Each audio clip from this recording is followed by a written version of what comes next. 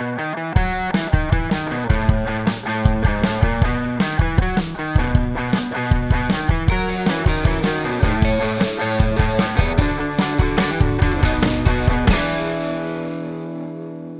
and welcome to episode 17 of A Beer with Sam and Peter. I'm Sam, he's Peter, and we're drinking possibly just the most amazing beer of all time.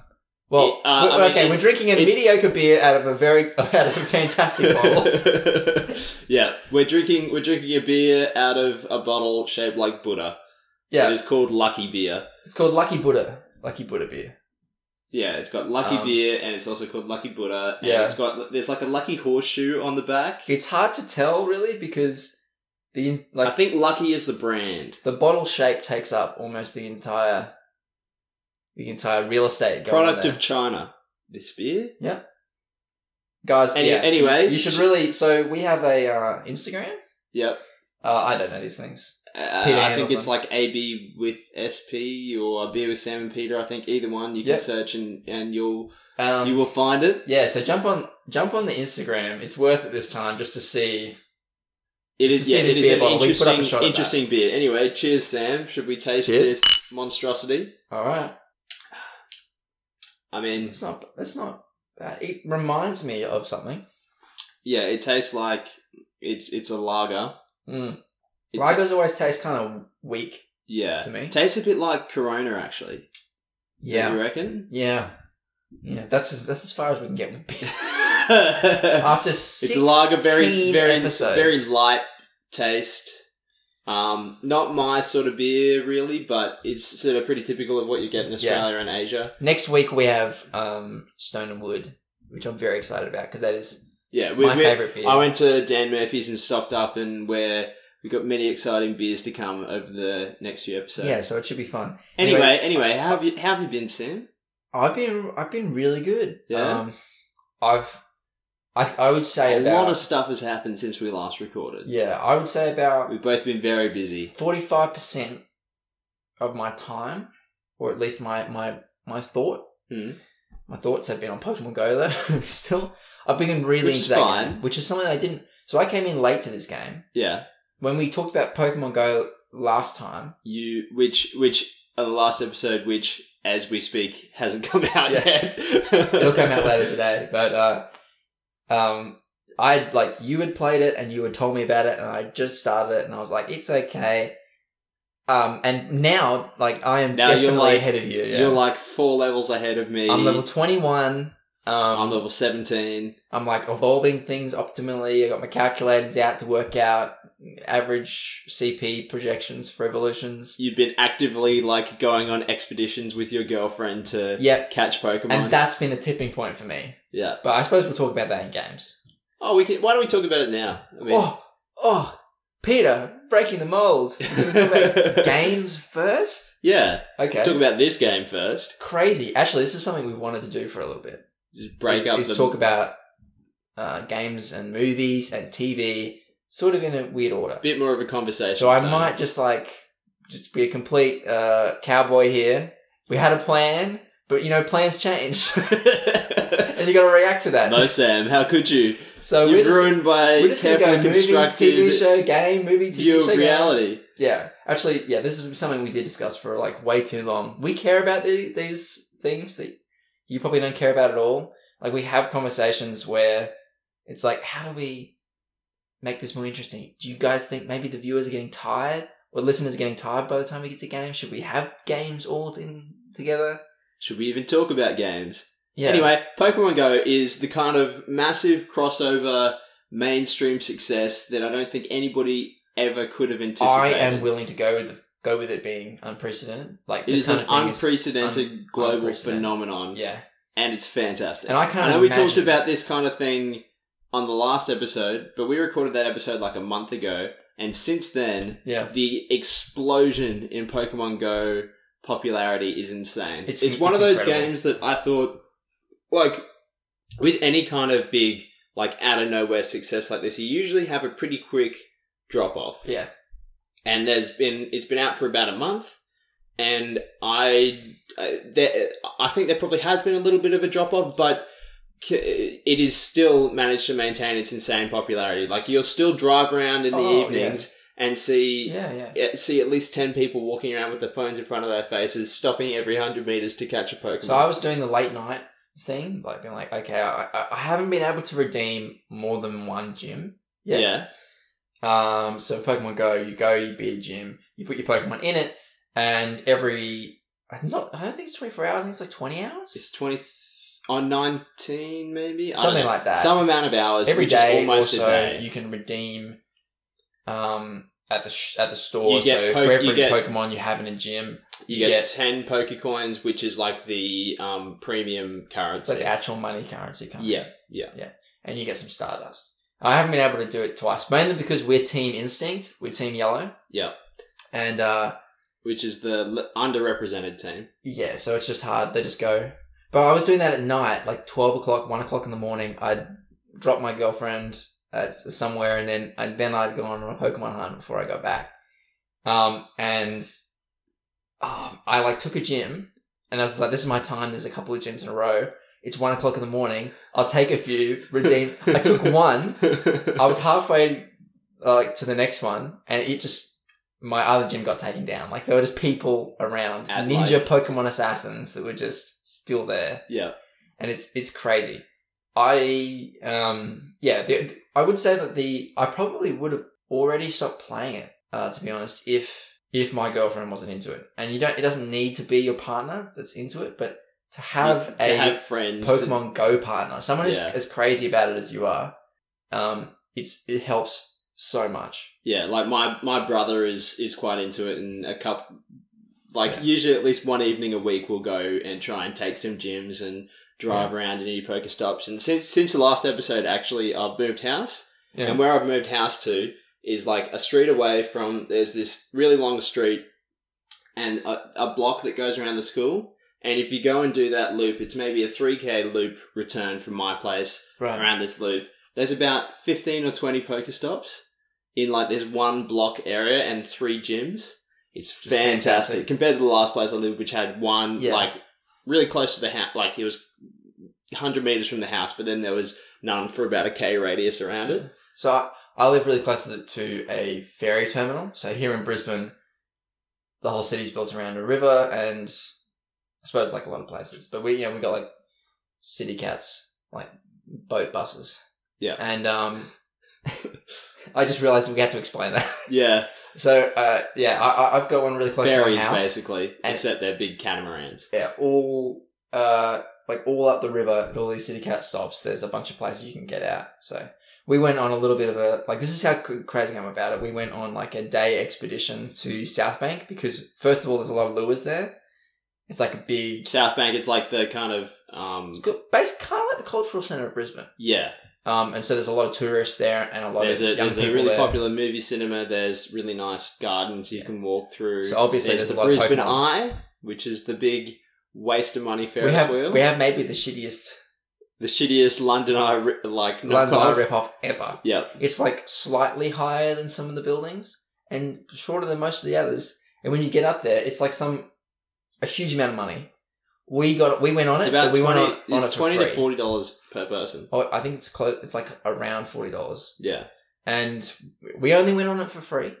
Like to stress that. And you get up there, and we like went around maybe like 2 or 3 times. Saw stuff. Like it wasn't tall enough to get above buildings. Like, just looking into people's windows. And this whole time they've got like, this really bad generic touristy Aboriginal CD playing. Yeah, like elevator music, except as Aboriginal. If you've gone to any touristy thing in Australia, it's kind of crap. And it's like it like fades in and out as this like announcer woman points out things. But the points of interest just aren't really that important. It's a nightmare. And someone who has lived in Brisbane your entire life, it's just not. Yeah, it's just not a worthwhile experience. There's not enough cool stuff to see, like you can see from the London Eye. But talking about cool stuff to see, I've seen so much since playing Pokemon Go. Yeah, and just to have it on in the background, like properly in the background, is definitely the way to do it. I don't understand people trying to work out how to play Pokemon Go on the PC or working out, putting things in drones, because my favourite bit is like the hunt.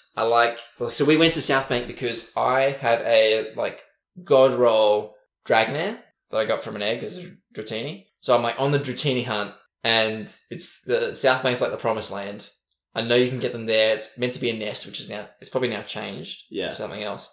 But yeah, we went there. We didn't get any Dratini, but the fact that we like went all that way just because I'd heard that there was a Dratini nest there, and then we walked around, we got coffee, we found a cafe that was like we never probably have gone into, except for the fact that like one, my girlfriend Liv was really hungry. Yeah, and you need to address that. and it was like right next to an Incense Pokestop, and it was a great cafe. Like those kind of so I found cafes. I've gone to like a bunch of like Botanic Gardens and like all this kind of stuff on ferry rides. I think we got a little bit tired, so one day I'm going to get on the ferry maybe by myself and just ride, get off every stop that I see stuff. Just see what happens. Yeah, my favorite thing about Pokemon Go is just the people watching.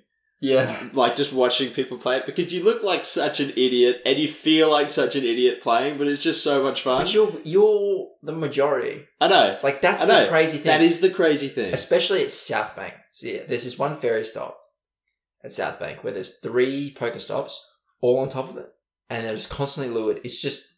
There's a bunch of places in like South Bank where there are just constantly lured Pokestops. Yeah. But this seems to be like the place. And 2 things I wanted to say about that place that made me think about it. One, like, yeah, the people watching, but also you do get the occasional person walk by, and there are 2 things that they say. I want to get the message out there. This number 1, walking by and being like, like giggling to your friends. This is usually like a group of like 3 20 to 30-year-old loser men. Yeah. Like walk by, and one of them's just like, fucking losers. No, they're like, oh my god, a Pikachu, right? Because they think they're the first person to ever think of that. Yeah. And the thing is, like, with the and the other one is just like, or catching some Pokemon, or like I've heard for some reason the common one is, we're all playing Digimon. I don't know why. But the thing is, like, usually, if you play games long enough, you know the reaction that usually happens. Usually they'd say that, and the few people playing, they like look down a little bit, like, ooh, feel bad. But no one moves. Like, someone yells at Pikachu, and we all like roll our eyes because they're the losers. Yeah, they're on the outside. That's the fantastic thing about it. And the other group of people I ran into, this is the first time that I've seen, like, there is still that contingent of older people who just want to be mad about something. And it's clear that they just want to be mad about something, because we're thinking about this, like, we've had old people walk by, not many, but the ones that have been bad, and say like, you know, like, kids these days, the only excuse they have to go outside is to be heads down looking at their phones. That maybe makes sense, but what they say is like, go home. Like, what are you doing out here? Ruining things by playing Pokemon Go outside? Yeah, that's... Even though they were telling they were like, oh, why doesn't my grandson go outside? Yeah, that is the insane thing about this game, is that people complain about all these people now suddenly being outside. Yeah, how terrible. And they're like, oh, the only reason they go outside is to look around with their phone in their hand and stuff, but you can't have it both ways. Like, either you got to be outside. I mean, they can. They just want to be pissed off. Yeah, they just want to be outraged at kids today for no reason. But a lot of the people I see the war on young people. You can see why this game blew up, because a lot of the time people are just curious. I've seen a lot of like mums walk by with their son, and they look at us, especially at that South Bank place, right? Because people are like, no one's getting on the ferry at this ferry actually, stop. That's one of the greatest things you told, like, greatest stories about this game that you told me, was that there was like 30 people on this ferry terminal. There's way more than 30. And a ferry turned up and was like, come on guys, get on, and nobody got on. No one was there for no one. It was causing a public nuisance. Yeah, and like, so people when they walk by there, they're like, what is going on here? And then like the mum's just like, so how do we catch Pokemon? But you can hear the gears in her mind going like, I should get this game. Like, they're intrigued. My mum has got this game. Yeah. She's now like level 7, like catches Pokemon on the bus on the way to work and like walking to her car and like walking around the city at lunchtime and stuff. It is fantastic. We were walking around Manly, which is a really good spot. I love water Pokemon, so I tried to go everywhere with water. And catching some Squirtles, feeling good. Got a Dratini. And I think we saw like 2 new groups of people like that I hadn't seen playing Pokemon Go. The first one, there was this like middle-aged mum there at a playground with her like 7-year-old son, right? 7-year-old son, like pretty typical. And the 7-year-old son turns to her and he's like, "Mum, can we just go home now?" And she goes, "No, son. I wait until this lure's done." That was the best. Oh, that is so fantastic. And the other group of people was slightly more scary. We went on this pier, and that's when I saw the strongest gym I'd ever seen. Yeah. It was level 6, so I've seen level 8 gyms. I've seen like level 10 gyms. Yeah, but it was level 6, and the third Pokemon was a 1600 Gyarados. That was the third Pokemon, and that was about a week ago. Yeah. Right? Like, a week ago, that's a big deal. Just seeing that CP Pokemon. And then it was like a 1700 Executor, right? And then it was another Executor that was, I can't remember, like 1800. And then it was a 2100 Vaporeon. And again, that's a week ago, right? The lowest was still in the thousands. It was just this massive gym. And then just this powerhouse. Yeah, and then these 3 dudes rolled up and started to take it, right? And they're actually taking it. But the 3 guys were genuinely a gang. Like, they were genuinely a biker gang. Like finger tats and like finger tats. The main guy I saw, he was like bandanas. 45, rolly in hand. Bikie jacket. No, he had a NASCAR shirt on. A plaited red ponytail down to his waist. He just looked like scarred face. He just looked monstrous, and he was talking about how he's the kind of guy that on his CV lists glassing people as one of his hobbies. He's going to take this gym. That's what they were there to do. Glassing people and Pokemon Go. Yeah. I guess when you sell drugs, you got a lot of time on your hands, and you're around in public places all the time, so it makes sense. It's crazy. It's absolutely crazy. I think the game is overwhelmingly a force for good. Yeah. And there's always going to be people complaining, and like I've seen a lot of news stories pretty recently, like in the last week of like entire towns campaigning to get Pokestops removed, and like people campaigning to get some of their residential areas Pokestops removed and stuff. But it's just stupid. I don't know. I think they're just missing the point. It's bloody stupid. They're missing a point. I can see for like ferry terminals when there's like 40 people at a ferry terminal and people who actually want to get on the ferry can't. People, they still could. And also those terminals probably aren't designed to have that many people standing around on them. The thing is, I don't know why there's this idea that like people playing Pokemon Go again, like when people talk about getting Pokestops removed and like they're afraid of roaming gangs of Pokemon Goers. There is no better roaming gang. Like, it's not like these people are aggressive in any way. Yeah. All my interactions with other people playing Pokemon Go have been overwhelmingly positive. A friendly nod. Yeah, and they're just quiet people going around. Most of them don't speak because they're too busy catching Pokemon. Yeah. They just sort of quietly roll in, do their thing, quietly roll out. You know, like, and a Pokestop isn't a big deal. Like, I also think that if people understood the game more, the idea of having a Pokestop outside the house might not seem like a bigger deal. Okay? The only time you don't get 40 people outside a Pokestop. Just for anybody listening who's not playing Pokemon Go, a Pokestop, it doesn't mean anything other than just a place where you collect a few items and continue on your way, usually. Yeah. It's only at those places. Like, the reason there's 40 people there is because it's a weird spot. There's 3 stops, all in the same area, and it's a place where everyone goes. That's totally fine. The thing is, I don't see enough people on the flip side of that, like, taking advantage of this. Like, it's at South Bank where there are a lot of carts, like food carts, and I saw a coffee cart about 20 metres to the left of this ferry terminal. And, by the way, it's like a floating ferry terminal, but also, like, there's a boardwalk and places to sit just off the ferry terminal. People were there too. And there's a stall 20 metres away. I think it's getting one of those no things business. I think it's one of those things that some businesses are savvy enough that they have started to catch on. Yeah. And like carts and stuff like that will eventually get to that point. Yeah. Yeah. Anyway, so you've been playing Pokemon Go. Yeah, we've been playing Pokemon Go. Since we last spoke, a lot's happened for me as well, apart from Pokemon Go. Yeah, you've moved, you graduated. I moved house. No more uni. Had a job interview, finished uni, graduated from uni, had my graduation ceremony last week. I was there. It's been a stressful and, I don't know, busy time for me over the past few weeks. Yeah. Been doing lots of stuff. Went up to see my grandparents at the beach. Went and stayed at your beach house. Did many fun things and have just been relaxing and stuff since. Yeah.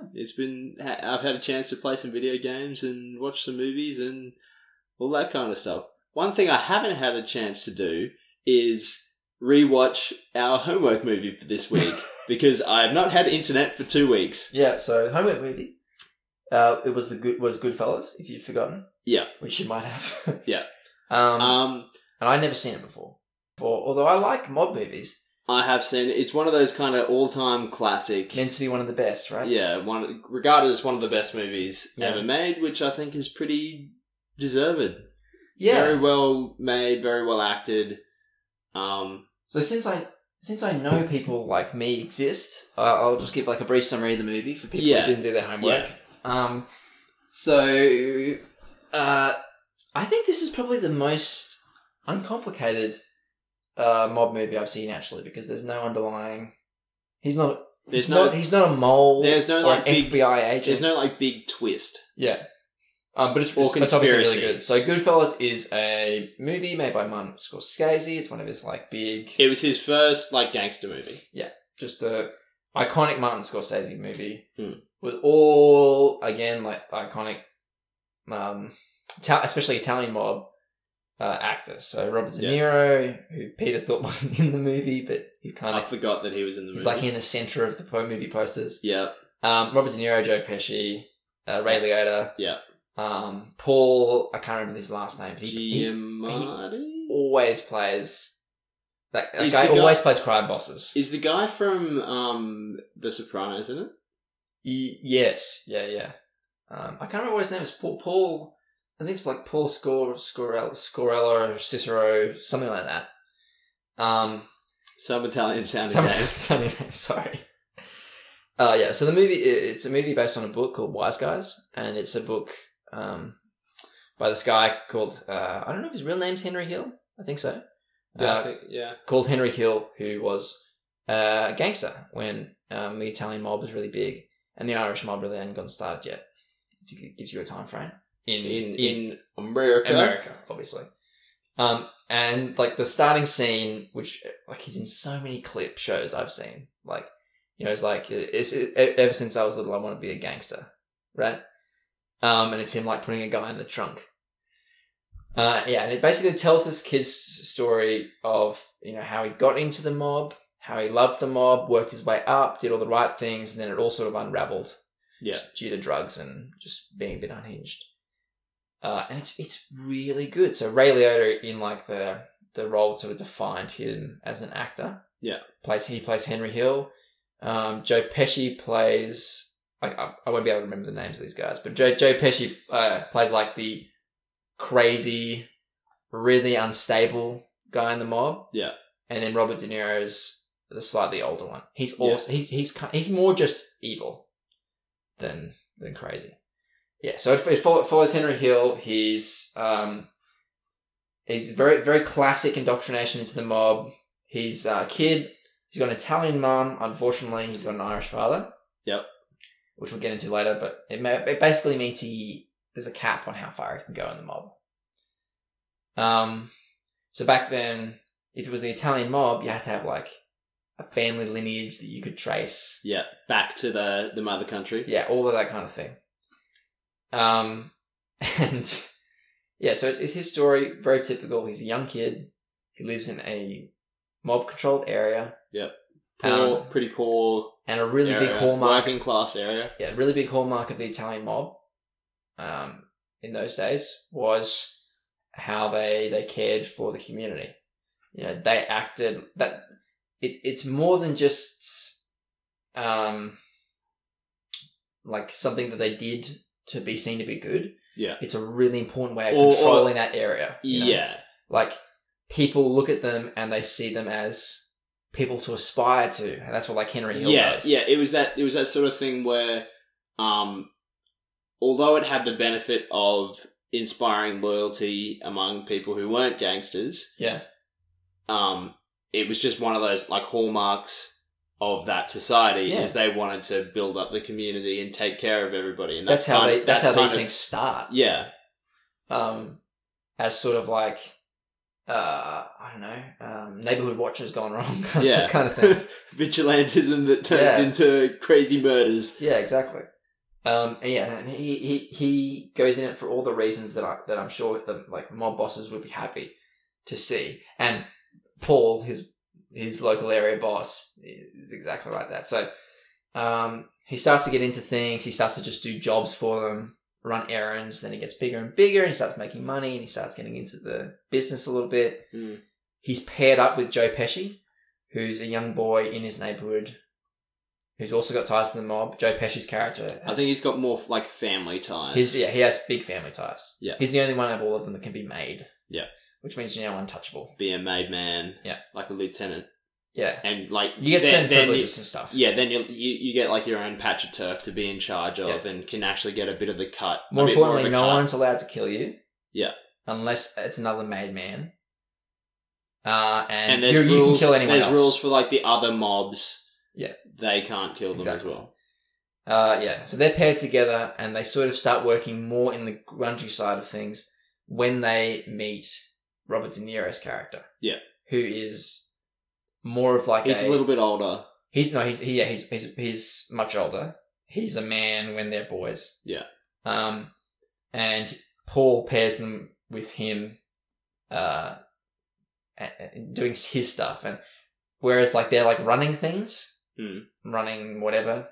Robert De Niro is the guy who kills people. Yeah. And like threatens people and stuff like that, and that's how those three get involved. Robert De Niro's whole deal is he's evil. He's kind of pissed off. I think a big part of his character motivation is just that he's also Irish and greedy, and not like Henry Hill, so not loyal kind of thing. And he's just pissed off that he should be a made man. Yeah, by now, and that's kind of why he's still doing all the crazy, dirty stuff, because can be at risk. Yeah. I loved it. I'm not going to explain the whole movie, because that's basically what happens. He gets higher and higher up in the mob. At some point, cocaine becomes a thing in the US, and the mob doesn't want to deal with cocaine because they're like wholesome, or at least old Italian mob is. Paul represents old Italian mob. Joe Pesci, Robert De Niro, new mob, which is just like we fully transitioned from neighborhood watch into just new scary crime gang, new world like violent gangster. Yeah, and then everything unravels. And eventually turns everyone in. And that's basically the movie. But it's just done so well. It's done so well. And I think they do a good job of I'm already on board. A lot of movies that I've seen involving mobsters. Yeah. The thing that really gets me is that I just want them to do well in the mob. I just want to please, and the thing I think of is The Departed. Where Leonardo DiCaprio, he goes into the mob, but he's got the right family. He's an Irish mob, but it is a very straightforward. Yeah. He does want to work his way up, and I love that. It is a very straightforward gangster story, whereas I feel like a lot of mob movies like these days and in the last decade that have been made all have to have their own sort of unique twist, and there's always a twist in them, or there's it turns out the guy was undercover, all the complicatedness of I don't think that's a word, but anyway, it is now. The complexity that's a word. I know that's a word. The complexity of a movie like The Departed is a very different sort of tone to what Goodfellas I think a lot of stuff happens. It's not it's not just a simple movie. I really like... It's not just a simple movie, but the story is more straightforward than something like The Departed. I think, unsurprisingly, because it's based on a true story, it does a really good job of explaining and like showing all the different aspects of that old school Italian mob. Yeah. Really well. And I think movies where they have a twist, and the twist is usually the guy's an informant, they just can't show that because... Or they try and tell it from the police side of things. Yeah, because a big hallmark of the mob is missed there. Where, like, if it's from police's perspective, obviously, and also from an informant's perspective, all the mobsters are evil, right? Yeah. And they're portrayed like that. And they are evil people. You know, they're killers and stuff. And that's not okay. But, like, a big thing about the mob is how they got people in like that. The loyalty and the protection and the feeling of belonging is a really big hook. Community spirit type. Yeah, the whole idea that all the wives get together as well. Yeah. And the Don, that's not actually his title. I can't remember his title. Yeah. But the Paul's Kingpin character. Or whoever. Yeah, Paul's character in the local area, right? He deals with every problem. And it's really old school, what it really means to be like a crime family, where that comes from. So, there's a reason the why wives aren't really allowed to socialise with anyone else. But they have this big network, and in a day, that guy would deal with gun running, would deal with murders, but would also deal with making sure that some low-level guy gets his car insurance done okay, and if someone was insulted, he would, like, rough them up. Or if someone's grandma was sick, they'd take care of them. Getting down right down. If someone's grandma was sick, he would visit. And there's a part where Henry's... It's kind of sad because his wife's kind of cool, but Henry undergoes that second half of the gangster evolution that no one really likes to think about, where he gets like the new younger girl who's just coked up. She's basically there to just like run stuff for him. And his wife finds out. And Paul goes to see about that. Like, he goes and he sits down and he's like, don't worry, you need to go back to your wife because we need to keep things looking like the way they are. And the reason he's worried about this is because it's like an example. Yeah. So they want all the wives to feel like it's okay for the husbands to be gangsters because they're still with them. It's a family feel. If they thought that that being a gangster also meant having women on the side, they wouldn't be happy with that. So he basically threatens him with sorry mate, you've got to go back to your wife. Don't worry, I know what to say. I've done this 1,000 times. I'll go talk to your wife. You just need to drop your girlfriend and whatever. I just get your act into gear. Yeah, I thought that was really great. Yeah. And there's a big appeal. And it's important to show that because, I think if you'd only seen informant perspective mob movies, you would have no idea of why mobs were such a big thing, I think. You'd be like, well, why did everyone join this? And the reason is because it's kind of attractive. At least the old school version of it. Yeah, it's not a black and white, simple thing. It's a really well thought out sort of indoctrination with that whole family thing. Yeah. How it reaches out to the community. And if you're a high level mobster, part of your job almost is to do all those little things. Like if there's a kid in your neighborhood who doesn't have much money, you'd be like, hey kid, here's some money for the bakery or whatever. Because you're sowing the seeds for the next generation. Yeah. I just thought it was great. I think it's a really good movie. It's one of those absolute classics that not everybody should watch, but if you're interested in cinema, if you like crime movies, if you like movies and you're not like a 13-year-old, you should see it. Yeah. Because it is pretty violent. Yeah, it's pretty violent, especially for the time. I mean, this was made in 1990. And it's one of those movies that was made almost 30 years ago at this point. Yeah. And it entirely stacks up today. And the Joe Pesci stuff is so it's like callous death. His kind of thing. It's like he just shoots a lot of people that didn't need to die for any reason. Yeah. But it is one of those movies that has stood the test of time. Yeah. And is very watchable today. Yeah. A movie which I don't think will stand the test of time, which you also wanted to talk about. Very briefly. Real Steel. It's Real Steel. So I watched Real Steel on Netflix because I'm a sucker for boxing movies, and I thought, why not?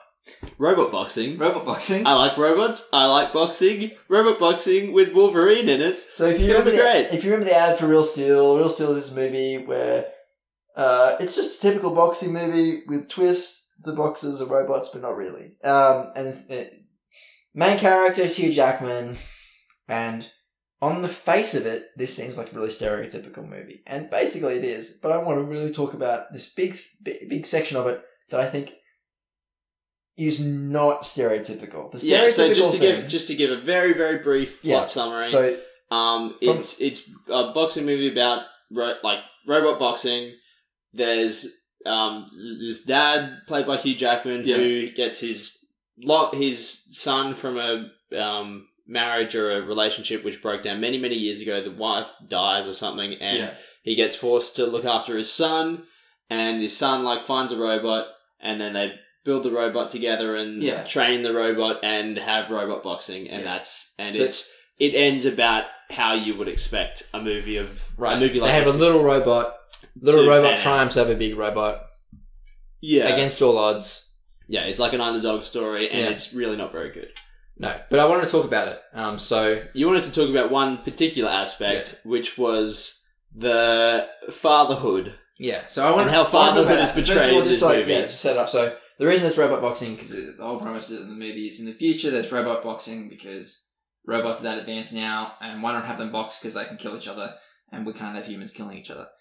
And Hugh Jackman plays this washed up guy because this washed up boxer who was like a big deal boxer, like actual boxing was around, and now boxing's closed. Yeah, and so he sort of hangs around the fridge of robot boxing. Right? Yeah, and these guys remote control the boxers. Is the whole idea, and the whole idea is they basically have like a Wii remote and nunchuck from Wii Sports set up. Oh no, it's more like a remote control. So there's two different ways that they do it. There's one where it's kind of like a console control, and that's like the budget way. And then the second one is through voice commands. So they have like a list of predetermined moves, and they're in voice commands. Okay. Yeah. And then I'm remembering it incorrectly then. Yeah, so the first robot they get is surprising, mate. That movie didn't leave much of an impression on me. It left a bit of an impression on me. So yeah, they get this Chinese robot who was a big deal, then sold to the Chinese and then brought back. And so what they have to deal with is all the robot's commands are in Chinese because it's got this experimental voice thing. And the whole reason that they can get the Hugh Jackman's character redeemed in the movie is because the little bot that they pick up, that the kid digs up, is a sparring bot. And so a sparring bot has this feature called a shadow feature, which means that it copies things. So in the final fight, it's able to win because Hugh Jackman stands inconspicuously on the other side of the ring and just does boxing and then the little robot just mimics it so it can move faster than a real robot can and stuff. Yeah. So that kind of makes sense. It's still a really formulaic kind of shitty movie, but it kind of makes sense. The thing is, when you see this trailer, it leads you to believe that there's a typical estranged father thing going on here. You know what I mean? The thing is, you go into this, you watch the movie, and all these movies have the same sort of thing where he gets his son, the mum dies, he gets his son, and they don't get along. They don't get along at first, and by the end they're loving each other. Yeah, he doesn't deal with children too well. So maybe he's a little gruff. And eventually they realise that they have things in common, but that is not what happens. And it's really important that you know this, because it's not okay. He is terrible. So it starts off with him driving around in his truck. Peter Award for Terrible Father of the Year goes to Hugh Jackman in Real Steel. Outline some of the stuff that he does. So first of all, before he finds out about his son, we're introduced to him because he's running around with his fighting bot, big mechanized killer machine, and he can't get real fights. So what he's doing is he's going to these fairs, right? And the last fair he goes to, the one that we see, he's doing this event somewhere in South Carolina where it's his robot versus a bull who will win, right? So like, and it comes out of the gate, and he like just like tosses this bull. Like it starts off with like animal cruelty, like cockfighting, and then he gets a call. Or his son, he has to go back because his son's mum has died, and he needs to go to the hearing. And he's like, oh, really? I guess. And no, first of all, he's informed. He's like, sorry, but she's dead.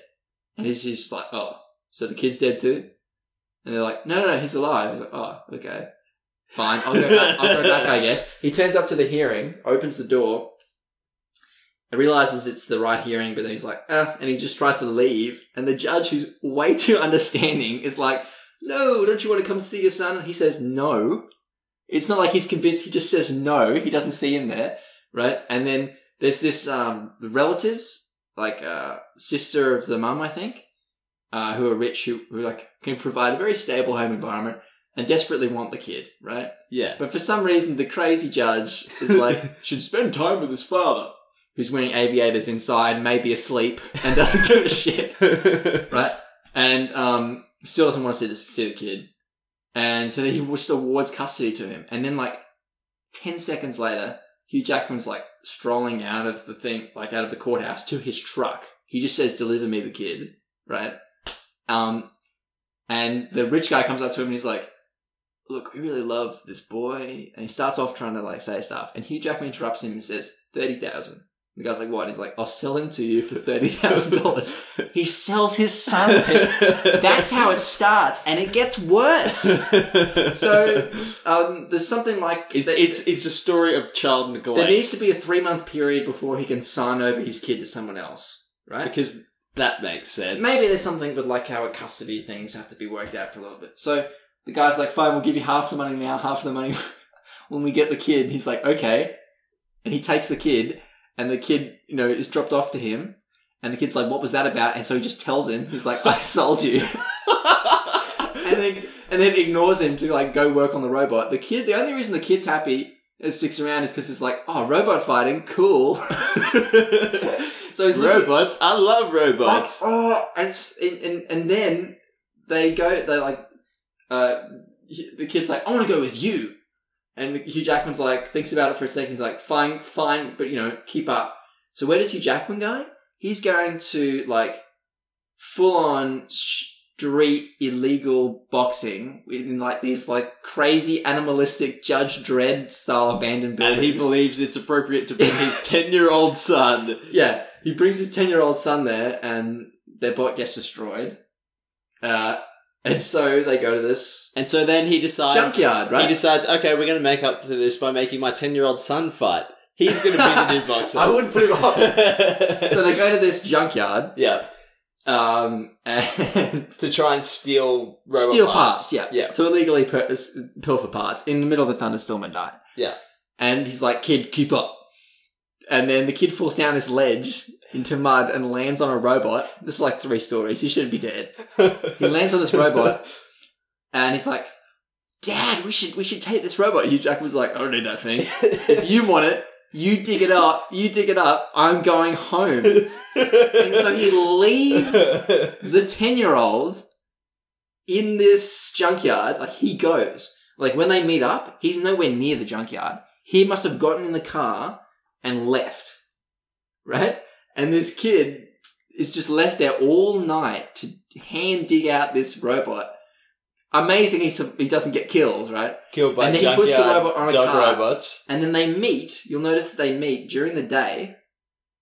Like, so it took him all night in the middle of this road. That's like, you see all around, there's no junkyard. So the kid wheeled dug that out robot by hand this like robot that probably weighs as much as a car. Yeah. Out of like a foot deep mud pile in the middle of the night. Drags it with his bare hands onto like a cart out to the street, and then carts it along the street, and then carts it along for the street a while for like half a day, and then he finally gets there, and you know what? It's all just sarcasm. Hugh Jackman's like, "Oh, you look muddy. Were you working on something? You shitty kid." And then Hugh Jackman immediately wants to like, "What's this, you fucking idiot?" Yeah. So the kid does everything, and he basically exploits this kid because the kid turns out to be really smart. He programs the robot. he gets the idea of getting the voice controller from like the Chinese thing and puts it in the little robot so the little robot can hear voice commands, right? And then eventually, like the little robot starts winning a few fights. They take him. Hugh Jackman takes the kid to this place called the Jungle for his first fight, which is like that Judge Dredd area. This is like the place that's like 10 times worse than that. It's nothing but dudes with spiky mohawks, tongues out, screaming. It's basically the arena from Spartacus. Yeah, and Chris and the little kid has to. That's his first fight controlling the robot. And eventually they get this title fight with this dude. I can't remember his name. He's like called Zeus, I think. Who's like it seems appropriate. Massive robot. It's like a killing machine that this like Japanese programmer guy invented. And they win. Because Hugh Jackman transforms into a brilliant father in like the final act. And then the kid's like, oh, I guess I'll live with you now instead of the rich family who you sold me to. Does Hugh Jackman give back the money? No, I don't know. I'd probably not. That just seemed exactly like what he did. Yeah, I would assume not. So, terrible father of the movie. Yeah, the whole thing's just crazy. Just absolutely crazy. I did enjoy some bits because I'm just a sucker for that kind of thing. So, I liked maybe like the final... I liked laughing at the whole idea that this it was just crazy and horrible and like abusive. And neglectful. But, yeah, I don't know. It's worth maybe looking up the YouTube fight. Because the 10 minutes at the end is kind of nifty. Where they have this idea of like a shadow function. The voice command gets broken, obviously. And then Hugh Jackman has to like... very, very cliched. Very cliched, like box himself. But like box for the robot. Yeah. And the robot like follows his commands. There was a lot of opportunities to make this movie better. Because it is kind of a cool concept. I know it's cliched, but, you know, big robots fighting in the future. Maybe we could do something with that. Anyway, guys, it is a terrible movie, but it's I need to point out... But I'm sure it'd be like a fun movie to watch with like a couple of beers and a couple of mates. It goes far beyond the whole... talk shit over. Oh, he's a bit rough around the edges, kind of adoptive... You know, a strange father. No, he's actually a maniac. Yeah. Similar to our Mr. Daffo episode, no, he's actually a maniac. He should not be allowed to be near his kid. Oh, it's so great watching kids' movies as an adult. Yeah. But this one especially is just messed up. Insane. Messed up. Yeah. Okay. And you know what's really tragic? What? I still had that moment where I became like, yeah, come on, little robot. You can beat the big one. Oh, you Come did. on, you go. I did. Oh. It was great fun. Terrible. I just like those things. Yeah, I'm a rocky kind of guy. Anyway, that's that. Do you want to talk about a video game?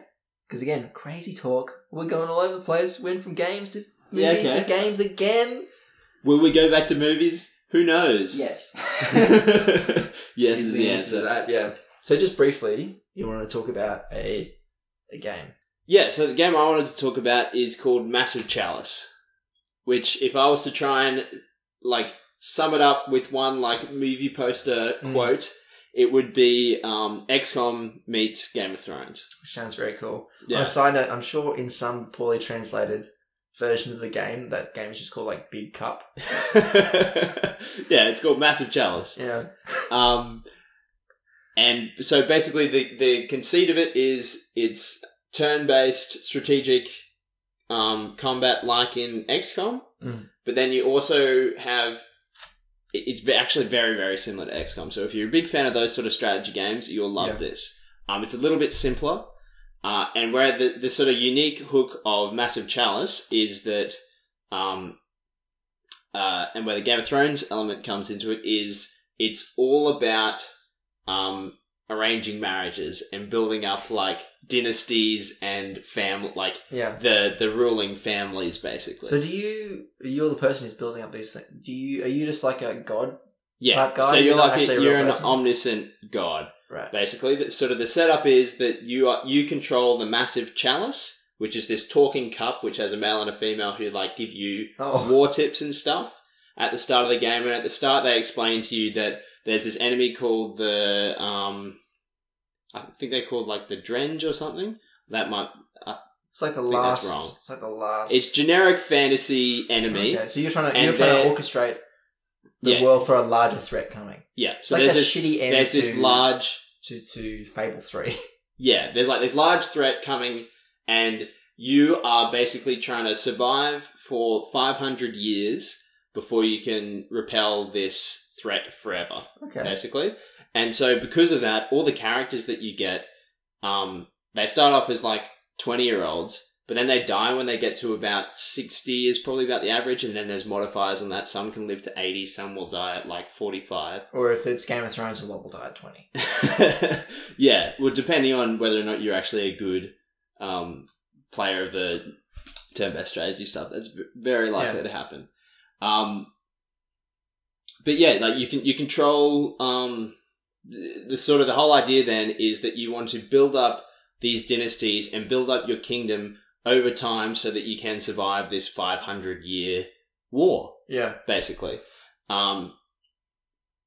So yeah, that's where the Game of Thrones side of things comes into it. So you like build keeps, and then you assign some of your warriors, which are like characters which you can actually control on the battlefield. Yep. You assign 2 of them to a keep.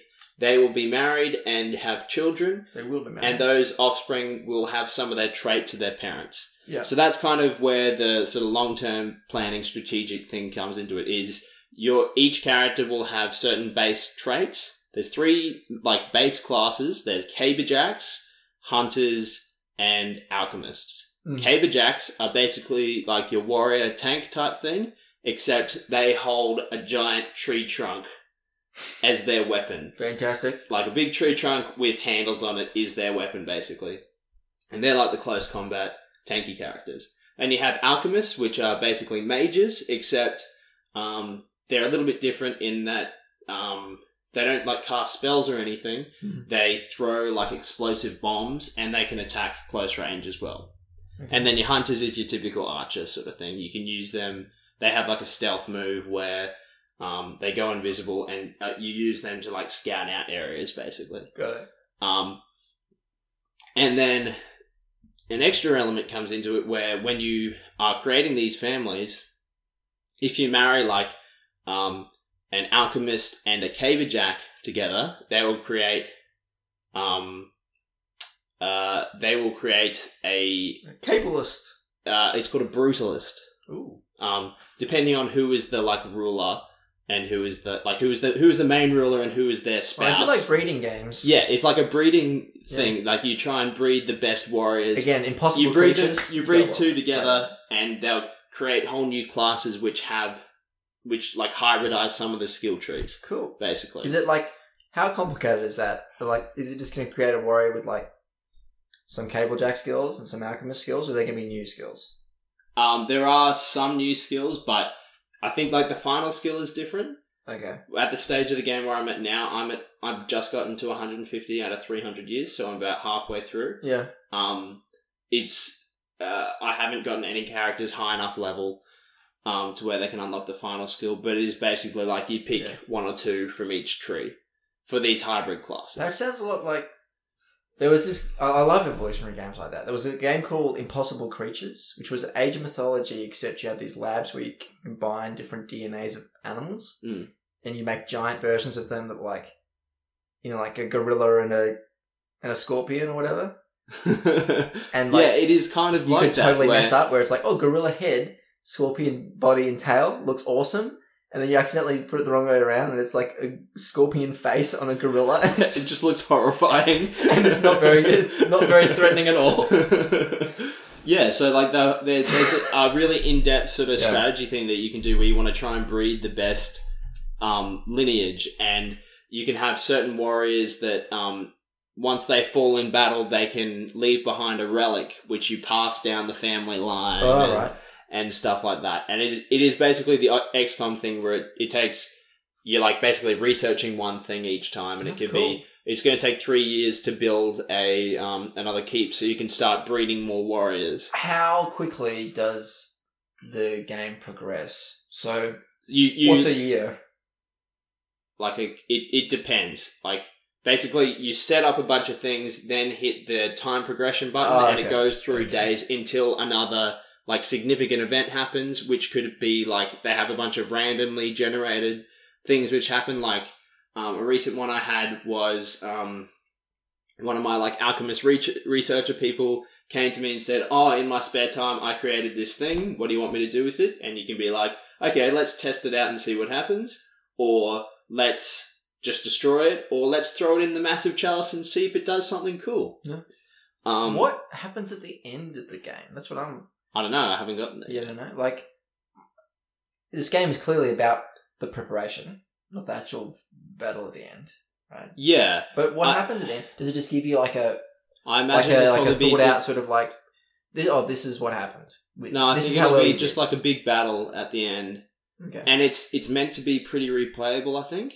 Yeah, see how well you did. Yeah. And then do it again. Yeah, there's different difficulties you can do it on, and because it is a relatively simplistic game, there's not really much of a story to it. So I think it is designed to be played over and over again. And sort of I'm at the point now where I'm finally working out how a bunch of the mechanics work together and what are the optimal ways for placement of my buildings in certain areas, and what are some of the traits which are beneficial to have on your characters. Because like I kind of started off being like, oh, I like these type of characters, so I'm going to build a building to make them. Yeah. And not thinking about a bunch of the sort of more meta stuff. Yeah, well, that's the point of those games. Which people I should be breeding together in order to pass down those traits to the family. And XCOM, and like I'm at the point now where like the sort of one of my big, like the first lineage that I made, they've passed down a lot of really shitty traits. Which is the phrase. Yeah, basically. Yeah. Like they're slow learners, they're lower strength, and they've got asthma. Definitely the phrase. Yeah. Well, that sounds good. It's one of those games. I think it's probably like I'm going to have the same reaction to it as I had XCOM. I don't think it's really your sort of game. I'd love to be good at that, or like it, but I just won't. You know. Yeah. It's definitely one of those games where I think it's for me. It's like I have the same reaction to WoW. Like the new expansion's going to come out or has come out or. Comes out a month or so, I think. And Chris would be able to tell us. Yeah, Chris, shout it out. Leave a comment, you bastard. But every now and then I play WoW for about 2 hours. You know, like it's one of those games where I just love the lore and the concept. I want to be a hunter and I want to tame some. Like I want to see a beast, like any beast, and I want to tame it. I really get to liking it.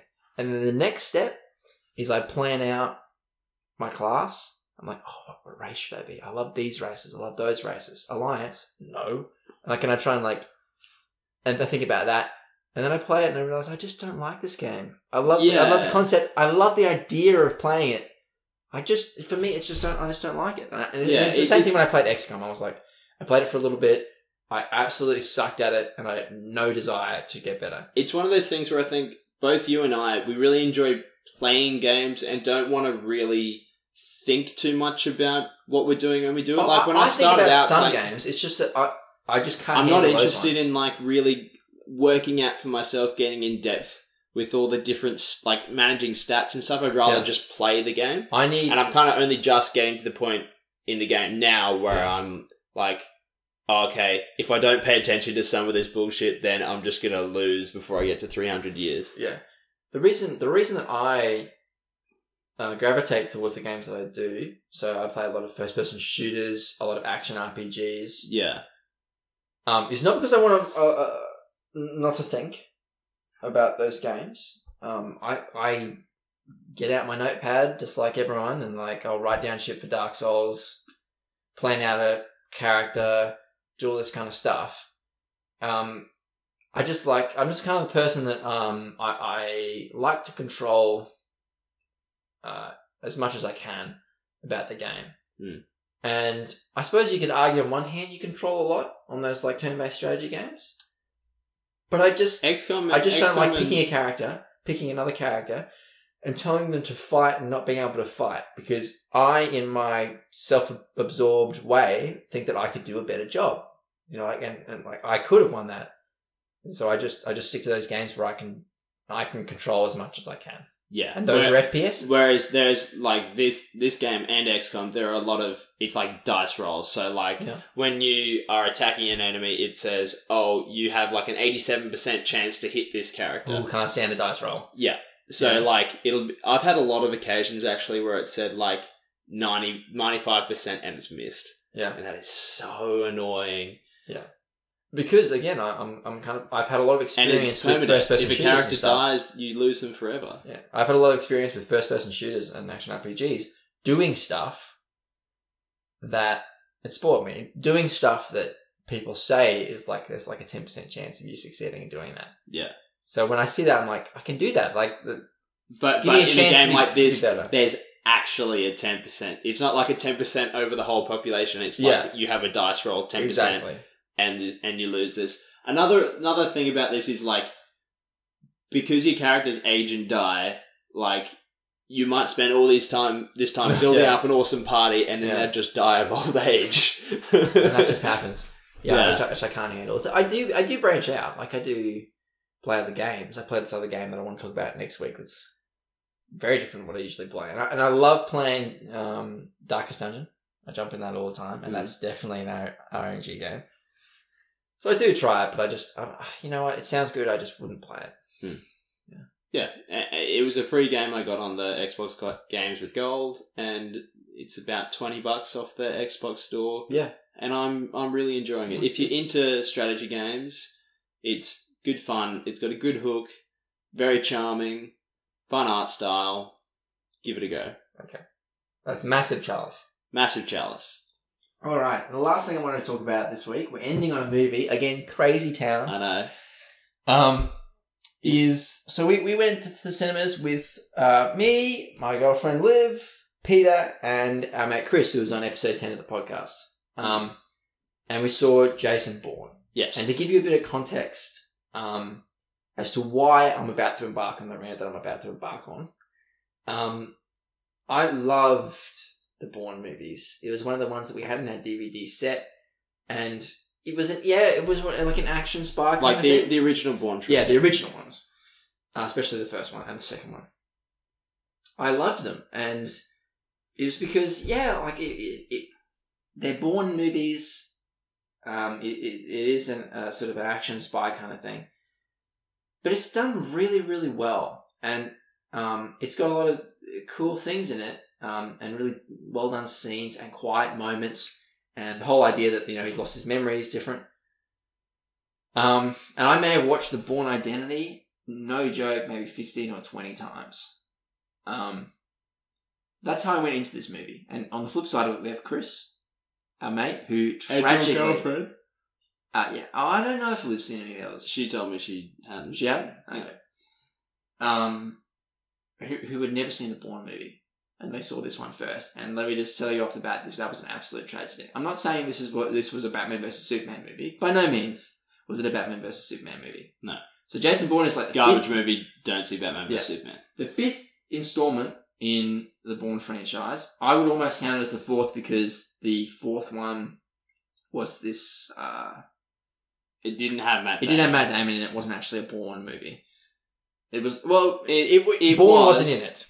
Bourne was mentioned in it pretty heavily, and it dealt with some of the characters from the original trilogy. But it's not part of the actual original book series. The movies aren't part of the book series either. No, but it's set in that world. What I'm trying to say is it was an entirely aside original thing. Yeah, but I'm just gonna say I think it was better than Jason Bourne. Well, I think they were both. I think it's probably better than Jason Bourne. Yeah, I tend to agree. But what I'm really getting at is you shouldn't associate them, and it's really sad that, especially Chris, I know, who's not into these kind of movies anyway, he's just not going to see them now. Yeah, and it's really annoying. So Jason Bourne isn't a bad movie, but it's an entirely unnecessary money grab. It's that just adds almost nothing. It adds nothing to the franchise. It didn't feel like a Bourne movie. Apart from the soundtrack, it just didn't feel like a Bourne movie. Jason Bourne is a passable spy action thriller, pretty generic. Yeah. And because it's missing a lot of things, and I really wanted a chance to defend this. If you're one of those people that's seen Jason Bourne and you haven't seen the others, just go see the others, please, because it's not a really good representation of it. Yeah. For one thing, I mean, to make the distinction between camera movement and cutting, Jason Bourne is definitely one of those first movies that really made that whole shaky camera fighting. Yeah, so the Bourne, the original, the Bourne Legacy is it really pioneered the Bourne Identity. Really pioneered the close-up, claustrophobic, shaky cam, quick cuts between things. That style of action movie, which would very, very Jason Bourne, the Bourne Identity, very, very heavily influenced Casino Royale. So the new James Bond movies. Yeah.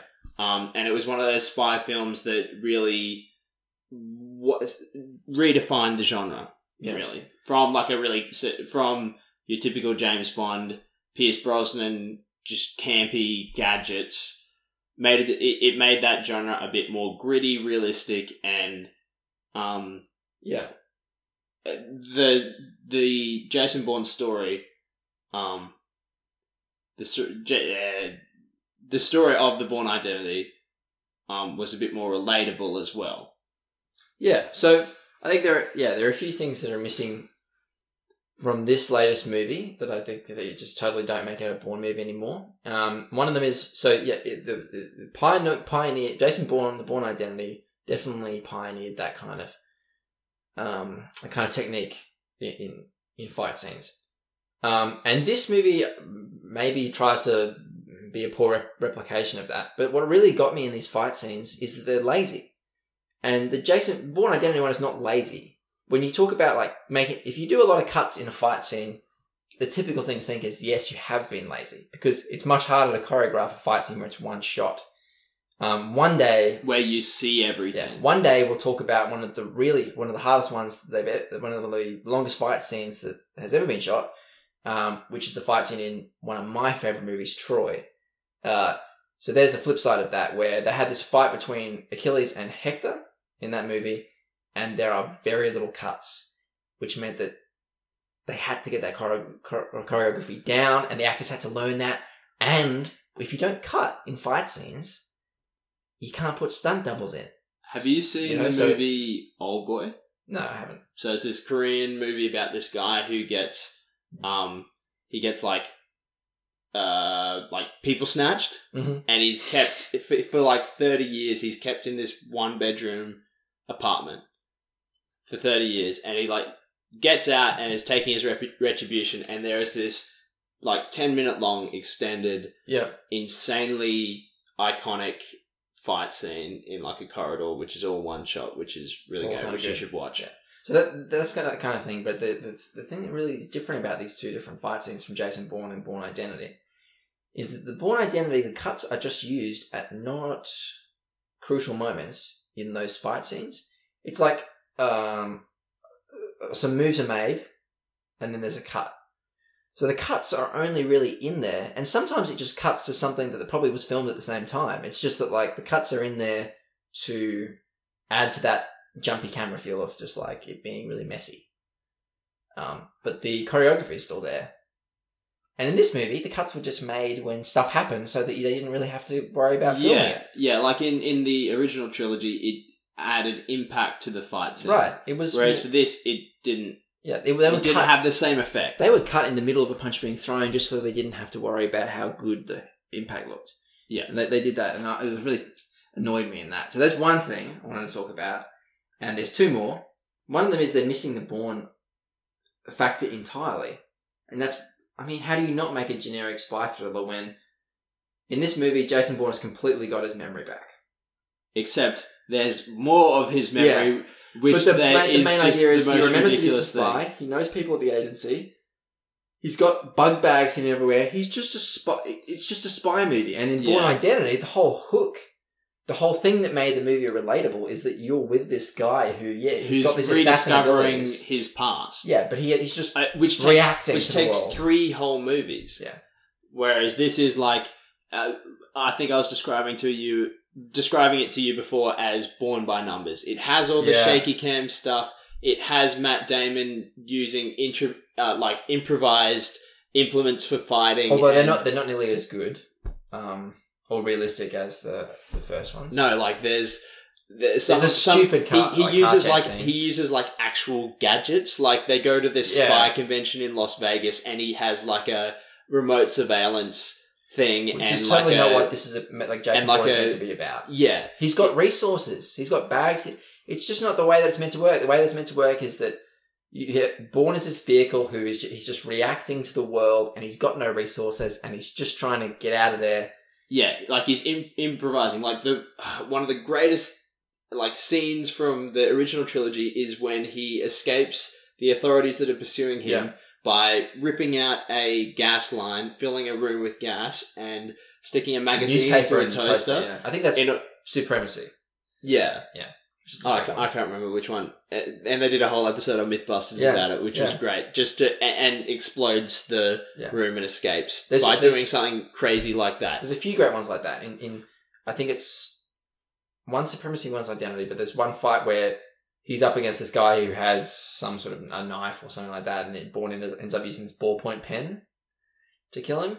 And he also uses it more realistically. He also uses the technique in a lot of the fights, and this was briefly done kind of badly in Jason Bourne, where he uses books, anything with a bunch of layers in it. This is actually taught in a lot of high level self defense stuff. Books can stop knives just because of that the effect that they have, because they're not one solid thing. They're a bunch of layers this knife has to get through. And so using books, especially in a knife fight, is actually a really well catalogued thing. And he does that in a few of them. It's really cool. So you've got, but just that more just reactive, his memory loss. Like some of the best scenes in Identity are him just trying to explain things. And again, who's missing from that? The person that he's explaining it to. His girlfriend that he meets in the first movie is really important, because Jason Bourne doesn't speak too much, and the only reason that he explains any of this is because he has her to explain it to. And he doesn't have that. Nikki Parsons is in this for a little bit, but she's not like the sidekick that he needs. He needs someone with him who is dragging through all this, who's asking why are you doing this? Why are you sticking something in a toaster? Why? Some of the best scenes of that are the quiet scenes where he's explaining they're in this diner in Identity. And I remember this scene more than the fight scenes, where she's like, well, maybe you're just a police officer and you've just forgotten, And he outlines some of the stuff that he is thinking at the time. And you just don't see that because there's no girlfriend. So he says really? Because I know that the closest place that you could get a gun from here is in the side door of the truck parked outside. The truckers always carry or whatever. I know that the altitude in this area, for some reason, I know that at this altitude I can run for exactly 10 Ks before my legs started shaking. Right? And he explains all this. And that's one of the coolest scenes. Yeah. And that leads into the third thing that I really think was missing. This movie was incredibly loud. A lot of paint by numbers action movies that we've seen in the past couple of years, it's just so loud. And it's action all the time. And there are big action scenes in Bourne, that's what makes it a Bourne movie, but there's got to be that breathing room. There is one action scene in particular which I want to call out and ruin for people, because it's just fucking ridiculous and stupid. Yeah.